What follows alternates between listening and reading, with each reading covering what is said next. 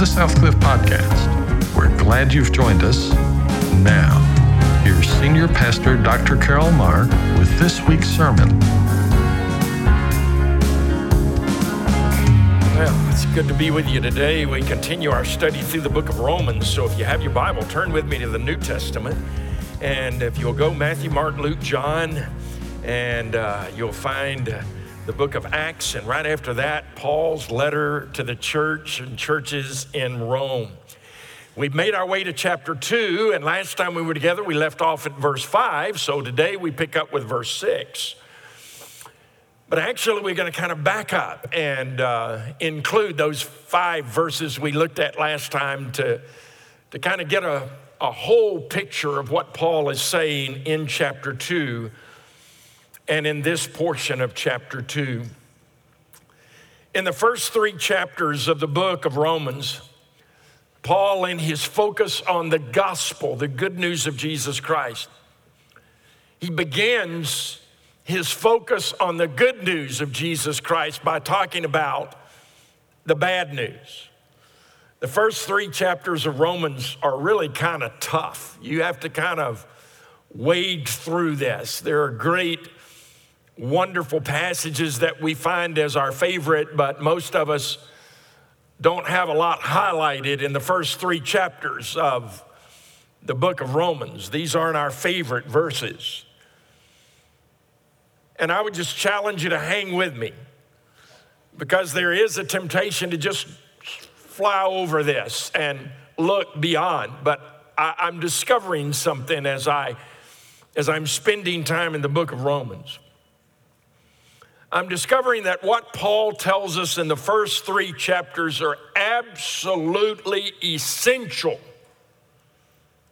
to understand what he's going to tell us in the rest of the letter. There's no accident that he begins here. Paul's going to say some things that are important throughout this letter. He's going to talk to us about walking in a relationship with God that is vibrant and victorious.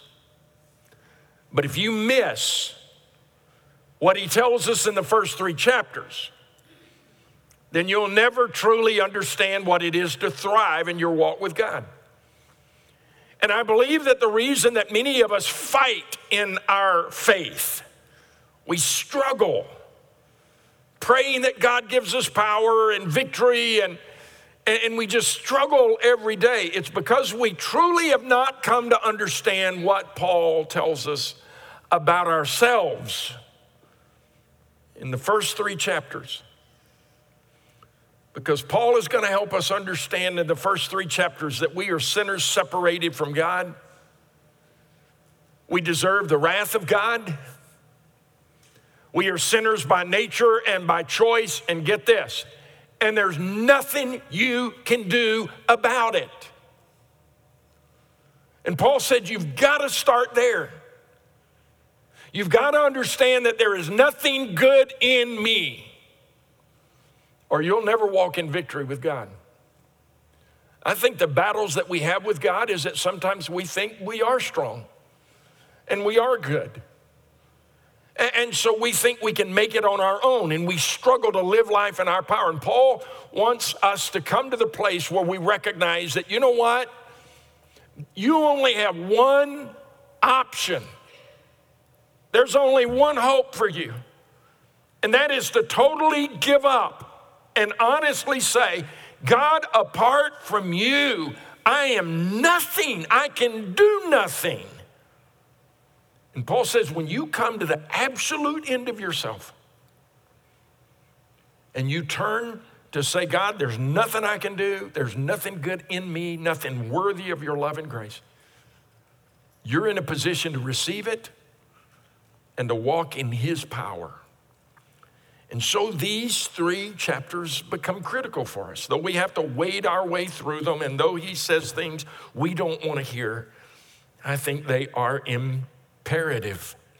Now in chapter 1, beginning with verse 18, Paul begins to focus on the bad news. There are 2 kinds of people in the church there at Rome, and they were struggling, and they're identified as Jews and Gentiles. Gentiles primarily being a group of people within the church who have no church background at all. They grew up in a pagan world, so they don't know anything. And then there are Jews who were religious, grew up in religious circles. Now, the best way for you to understand what Paul is saying in these 3 chapters is to recognize whenever he says Jew, just insert the word religious people. Because these words apply to us. Because those of us in this room primarily are the religious people that Paul is talking about when he addresses the Jews. And he begins by talking about those that are pagan within the church, or those that maybe have never made a commitment of their life to Christ. Paul says, everyone, those that are pagan and far from God, are under the wrath of God. Well, we know that. And beginning with verse 18 in chapter 1, Paul kind of tells us what we as religious people already know. And that is that those people out there, those people that don't love God, don't trust God, don't believe in God, those non-Christian sinner people, he says, Paul said they have exchanged the truth for a lie. And we talked about what it means to exchange. You take that ugly shirt your grandmother gets you at Christmas and you exchange it. What it literally means is I take what someone else wanted for me and I exchange it for what I want myself. And Paul said that those that are far from God, as God revealed himself to them, they exchanged the truth of God for a lie. They said, I don't want what you have for me. I don't want your way. I want what I want. And I reject you and I turn. And as a process of that rejection, God says, okay, if that is your choice, my wrath will be demonstrated on you in that I will allow you to suffer the consequences for your actions. If that's what you want, then okay. And then when he comes to chapter 2, he turns his attention from those people out there that are sinners. And he recognizes that all of us are saying, you tell them, Paul, because they are sinners and they have exchanged the truth for a lie and they are doing all kinds of horrible things. And amen. And Paul knew you would say that. So in chapter 2, he starts by saying, now you. And the focus turns now to the religious people within the church. And he actually, in this text, talks about the wrath of God and he speaks to the judgment of God by allowing us to recognize that there are 4 aspects to God's judgment that every one of us face. Now, it's important that we know this because we're quick to think that those that are out there, they are under the judgment of God. But Paul says, no. There are 4 aspects of God's judgment that we all face. And that's what he does in this text. So let's read through very quickly and we'll kind of back up and talk about a couple of things that we learned last week, but then set the stage for what he says in verse 6 forward to verse 17 in our verse 16 in the text before us. So just for the context, let's begin with verse 1. Therefore, you have no excuse, every one of you who passes judgment, for in that which you judge another, you condemn yourself. For you who judge practice the same things. And we know that the judgment of God rightly falls on those who practice such things. But do you suppose this, O man, when you pass judgment on those who practice such things and do the same yourself, that you will escape the judgment of God? Or do you think lightly of the riches of his kindness and tolerance and patience, and do not know that the kindness of God leads us to repentance? But because of your stubbornness and unrepentant heart, you are storing up wrath for yourself in the day of wrath and revelation of the righteous judgment of God, who will render to each person according to his deeds. To those who by perseverance in doing good seek for glory and honor and immortality and eternal life, but to those who are selfishly ambitious and do not obey the truth, but obey unrighteousness, wrath, and indignation. There will be tribulation and distress for every soul that does evil, for the Jew first, and also to the Greek. But glory and honor and peace to everyone who does good, to the Jew first, and also to the Greek. For there is no partiality with God. For all who have sinned without the law will also perish without the law, and all who have sinned under the law will be judged by the law. For it is not the hearers of the law who are just before God, but the doers of the law will be justified. For when Gentiles who do not have the law do instinctively the things of the law, these, not having the law, are a law to themselves, in that they show the work of the law written in their hearts, their conscience bearing witness, and their thoughts alternatively accusing or else defending them. On the day when, according to my gospel, God will judge the secrets of men through Christ Jesus. Now, we sometimes wade through those verses in order to get to some of the better stuff in the book of Romans. But Paul is saying something really important for us here.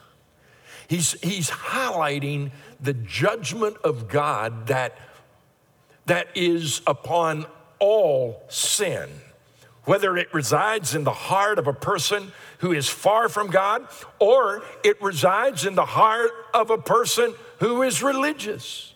God judges sin. Now, there are four aspects of his judgment that he recognizes in the text before us. First of all, he talks about the fact that the judgment of God is indisputable. You are, he says in verse 1, without excuse. You judge others, he says, but the judgment of God is on you. In fact, we talked about this a little bit last week, but to kind of sum it up, I would say it this way. Paul says, here's the problem with religious people. We have a tendency to look at other people in their sin and think that we are better than they are. We look at the rest of the world in judgment and cast an eye downward toward them as if we are up here and they are down there. What Paul is helping us understand is this reality. Our sin looks worse on other people. Have you noticed that? Other people can sin and it looks really bad. And I recognize it. And it's wrong and it's horrible and it's an abomination to God, and I can stand in judgment. But guess what? I can do the same thing and it doesn't quite look as bad. Somehow I make an excuse for my sin. Somehow I recognize there's a reason for what happens when I do that. Or I always seem to recognize that my sin looks worse on somebody else. And Paul says, you stand in judgment of other people, and the very fact that you look down at other people means that God's judgment is levied against you. Why? Because if you judge others, the very fact that you judge others means that you believe there is a God who is holy. You believe there is a standard that they have violated. You believe that sin deserves the wrath and punishment of God, or you would never stand in judgment. And Paul says the very fact that you believe there is a holy God, and the fact that you believe he has a standard, and the fact that you believe that sin, when we break the standard of God, it is sin and worthy of wrath, the very fact that you know that means you are accountable to God for your sin. And so he leads us to recognize that the judgment of God is indisputable. Now, it's important for us to remember, whenever we try to look down our nose at other people who are really horrible, and there are a lot of them in this world, right? And we can label them with all kinds of words. And you know those people I'm talking about out there that disregard God and the laws of God. I mean, Paul gives us a list of them beginning with verse 18 of chapter 1. But Paul says it's important for you to understand this. Don't lose sight of the fact that your sin, you, not those people, your sin is so bad in the eyes of God that the only way that God's wrath could be satisfied and his judgment met was that his son Jesus would have to come and live a sinless life and be beaten to the point that no one would recognize him, hung on a cross to die and suffer in your place. Your sin did that, not somebody else's. Your sin is so bad that God looked at it and said, the only answer for your sin is for Jesus to die in your place, to be a substitute for you. His judgment is indisputable. Now, secondly, in the text before us, we developed that more last week. Secondly, he says, his judgment is inescapable. Everyone will face the judgment of God. Paul says, the problem is that many of you who stand in judgment of others, and many of you religious people, you think you're okay with God because nothing bad has happened to you. I mean, you're healthy, things are going good. I mean, it could be better, but I'm okay. And I know that I've sinned, and sometimes I really wonder about the consequences of sin because I've done some things that God told me not to do, and I've not really suffered any consequences for those sins. I mean, it's absolutely possible that we sinned and disobey God and disregard God's law, and nothing really happens to us. And we know that because that's true of everybody in this room, even this week, right? Whenever we sin, we don't immediately feel the wrath of God. And so sometimes we begin to think, because we're religious, that God's okay with me. Somehow I'm okay. Somehow when I disobey God, it's okay. He excuses me. He recognizes that I'm not perfect. God understands the challenges that I face. And even though I'm not perfect and I cannot be perfect, because God understands that, he makes exceptions for me and he overlooks the things that I've done. And Paul said, I want to tell you something. Listen to me. Every one of us will stand under the judgment of God, and no one escapes. And he says the problem is some of you in the church have confused the kindness of God and the fact that God has withheld punishment for our sin. We have somehow interpreted that as if God is okay with me. And Paul said, no, listen. The reason that God has withheld punishment for our sin is to bring you to repentance. It's the kindness of God that brings us to repentance. God ultimately says, I'm going to wait because I want you to come back to me and recognize, God, I have sinned, I've failed, I've messed up, I'm sorry, I repent, I turn from my sin so that we can restore that relationship with you. And Paul said the kindness and the goodness of God is given to us so that we can be brought to a place of repentance. Common grace is not the same thing as saving grace. Common grace is the goodness of God. The Bible says that God causes the rain to fall on the just and the unjust alike. He causes the sun to shine on the just and the unjust alike. God blesses every person irregardless of the fact that they are his or not. You can reject God and you still live in the goodness of God's common grace. Why is God gracious and kind to people that reject him and turn their back on him? Because it is in the kindness of God that he brings us to himself. It is in that common grace that we are brought to recognize that there is a saving grace that I need, that God is a good God and a loving God and a gracious God, and I am a sinner separated from God, and I need him, and I come to him. It's like that prodigal son we talked about last week, who came to his senses when he was in the foreign country and said to himself, my father has servants that have more than enough food, and here I am starving to death. You know what happened in that foreign country? He began to recognize Dad's not a bad guy. I'd made him out to be a bad guy, but when I stopped to think about it, he's actually a good man, and he has a good heart, and he's good to others, and it was the goodness of the Father that brought the Son back. The Son came back because he knew that the Father was good and that the Father might receive him as a servant. And we know the story of how the Father received him not as a servant, but as a son. The judgment of God is inescapable.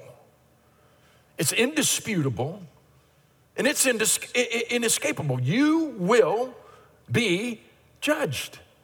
You're going to face the wrath of God. No way around it. Paul said, we don't like hearing that. We like to pretend that's not true. But understanding that makes all the difference in the world. Now, the third thing that he says as he gets into the text that we've not looked at, in 7 down through verse 10, he says, I also want you to know that the judgment of God is inflexible. It's inflexible. In that passage of scripture, he says, you are not saved by works. You are saved by God's grace. You don't earn salvation. You don't become a Christian because of what you do or because of the life you live or the good things that happen. But listen to me, and we don't say this very often. We don't become Christians by good works, but we're judged based on good works or our works. We're judged based on our behavior. Everyone is judged by them. Justification, that's a word that we use sometimes. Justification, I could, if you break it down, you can kind of understand it. Justification means that in my relationship with God, he sees me just as if I've never sinned. To be justified means just as if I've never sinned. The only way that I can have a relationship with God is to deal with my sin. And God dealt with my sin on the cross in the person of Jesus. So when I ask God to forgive me of my sin, Jesus paid the price for my sin. And God looks at me because of the payment made for my sin by Jesus. He looks at me just as if I'd never sinned. I've been justified by the life, death, and resurrection of Jesus Christ and my faith in him. So I am saved. I know that I'm going to heaven because of what Jesus did for me. That is justification. But judgment is based on works. We are saved by grace alone, through faith alone. But listen, faith in God is never alone. It's always accompanied by works, by behavior.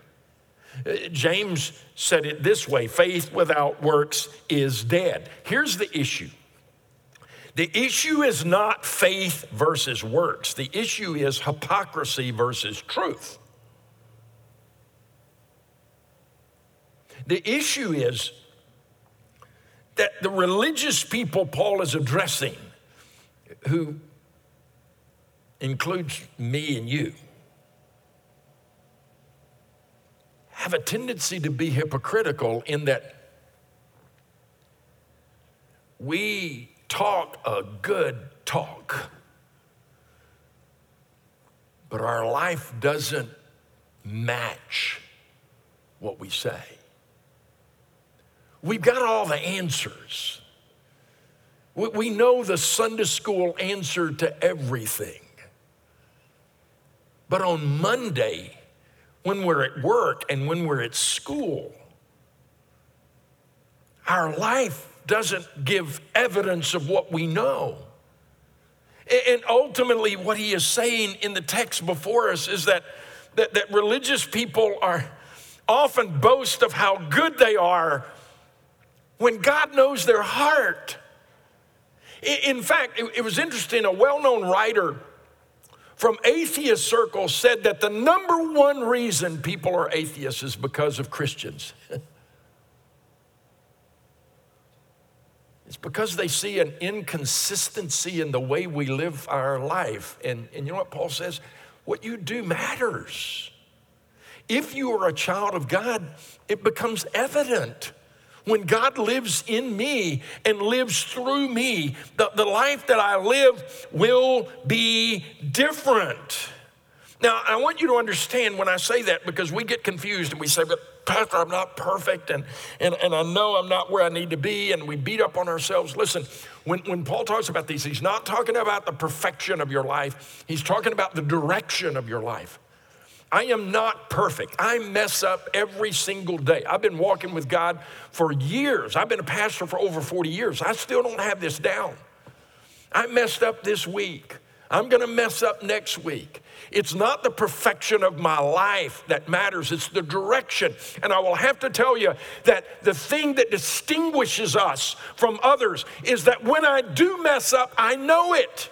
And it bothers me and it breaks my heart, and I'm able to confess it and repent of it and turn. And the direction of my life is always to turn toward him and what he wants.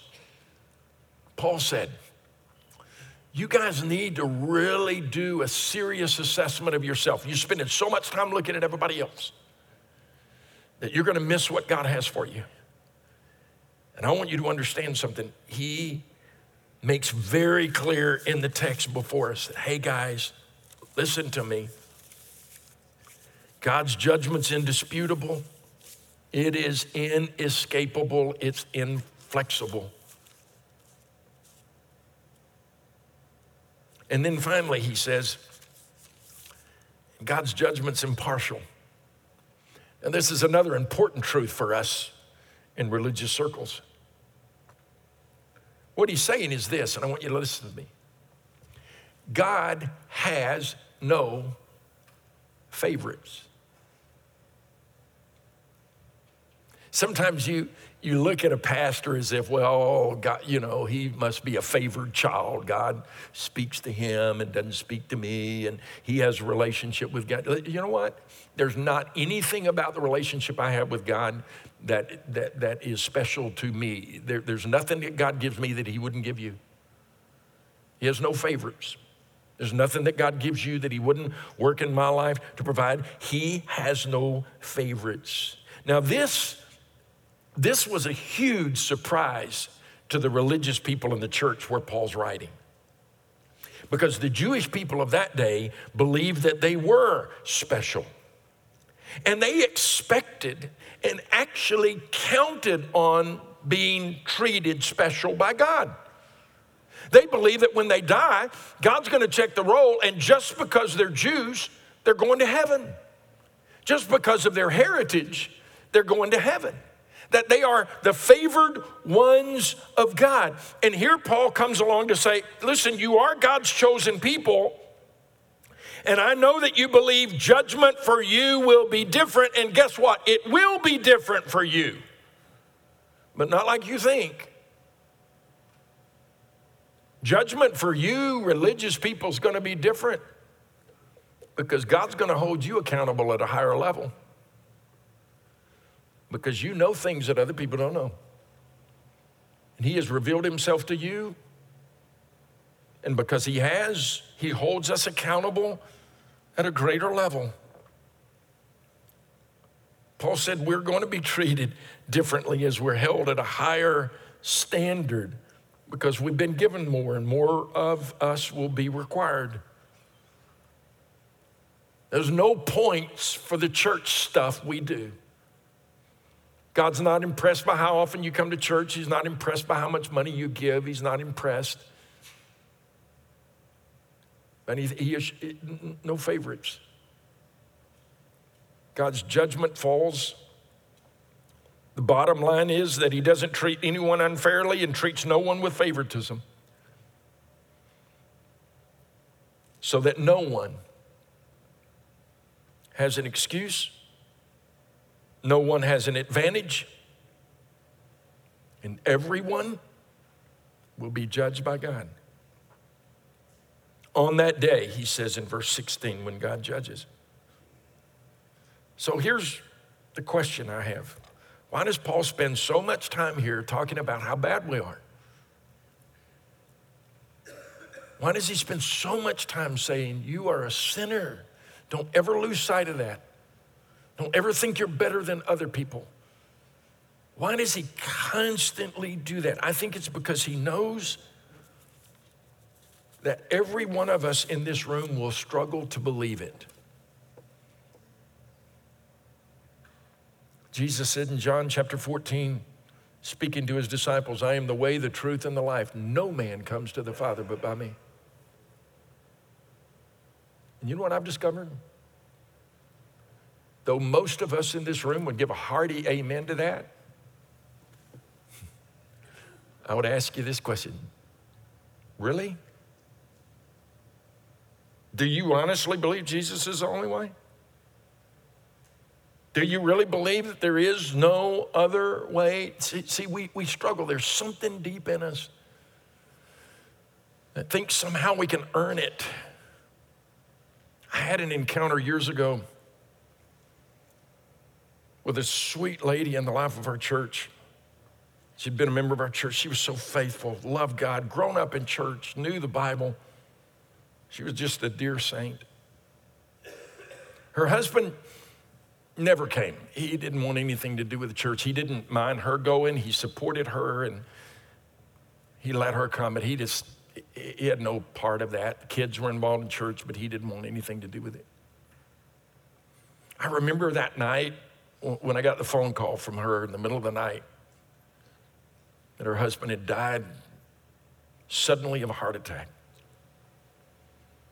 And I got dressed and drove to her house. I got there as the police were there and the EMS was there, and just racked with grief and loss. A loss that I've discovered in over 40 years of pastoring, I can't even comprehend. I've never been there. And trying to offer comfort to us. But she said something to me that stuck. She said, Pastor, my husband was a good man. He was a loving husband. He was a great father, a loving father. He was a good provider. You couldn't have found a better man on the planet than him. And somehow, I just believe deep down inside,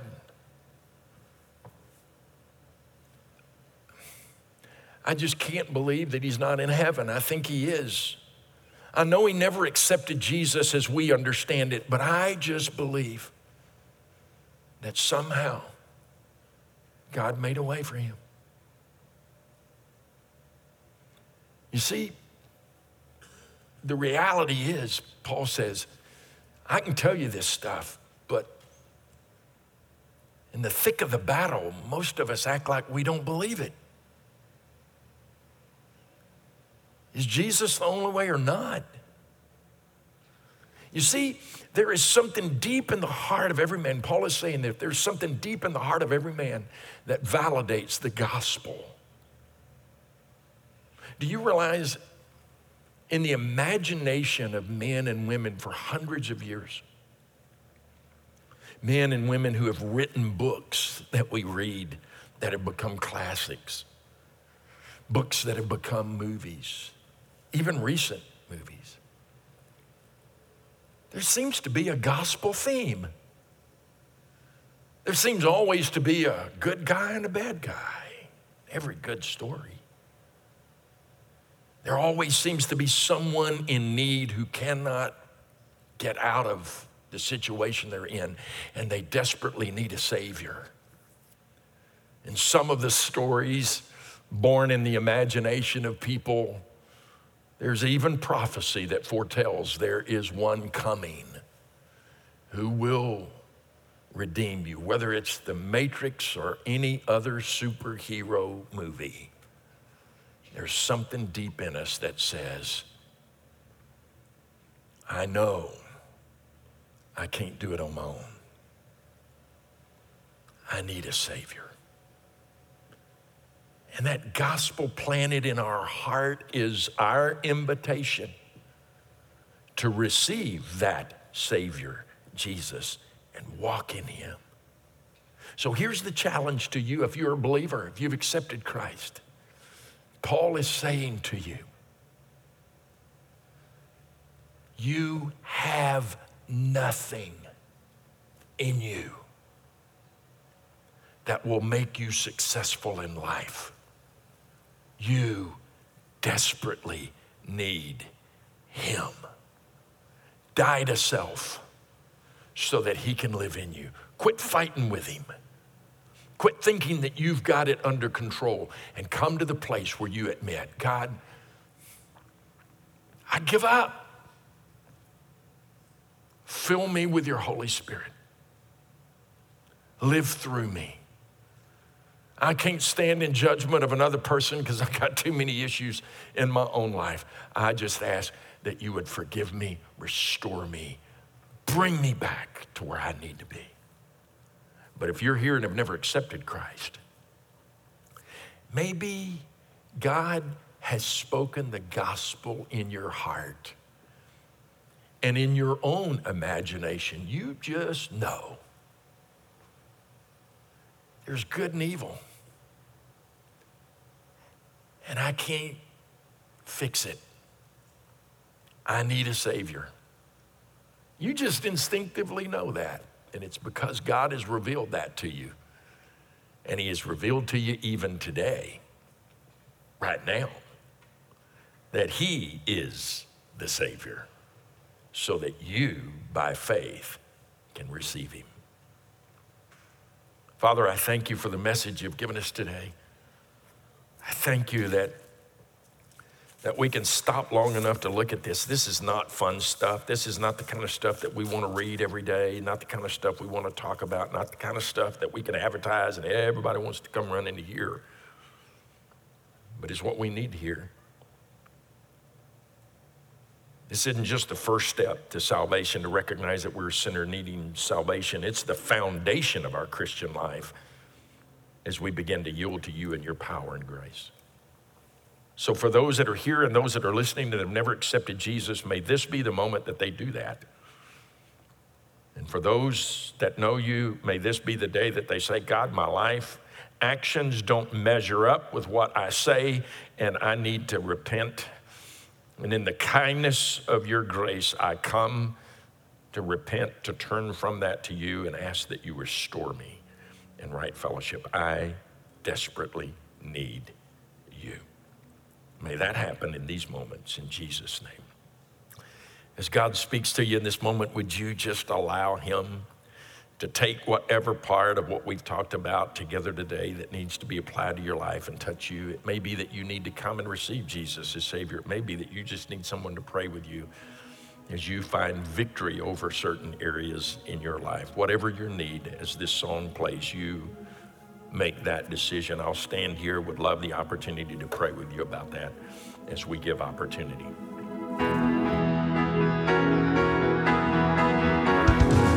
From everyone at Southcliff Church, thank you for joining us today. If you would like more information about Southcliff Church, please go to southcliff.com to share a testimony of how God has encouraged you through this ministry. Send an email to scpodcast@southcliff.com. That's scpodcast@southcliff.com. Click the Give button on our webpage to discover how this ministry is supported. Your financial gifts help accomplish the mission God has given us.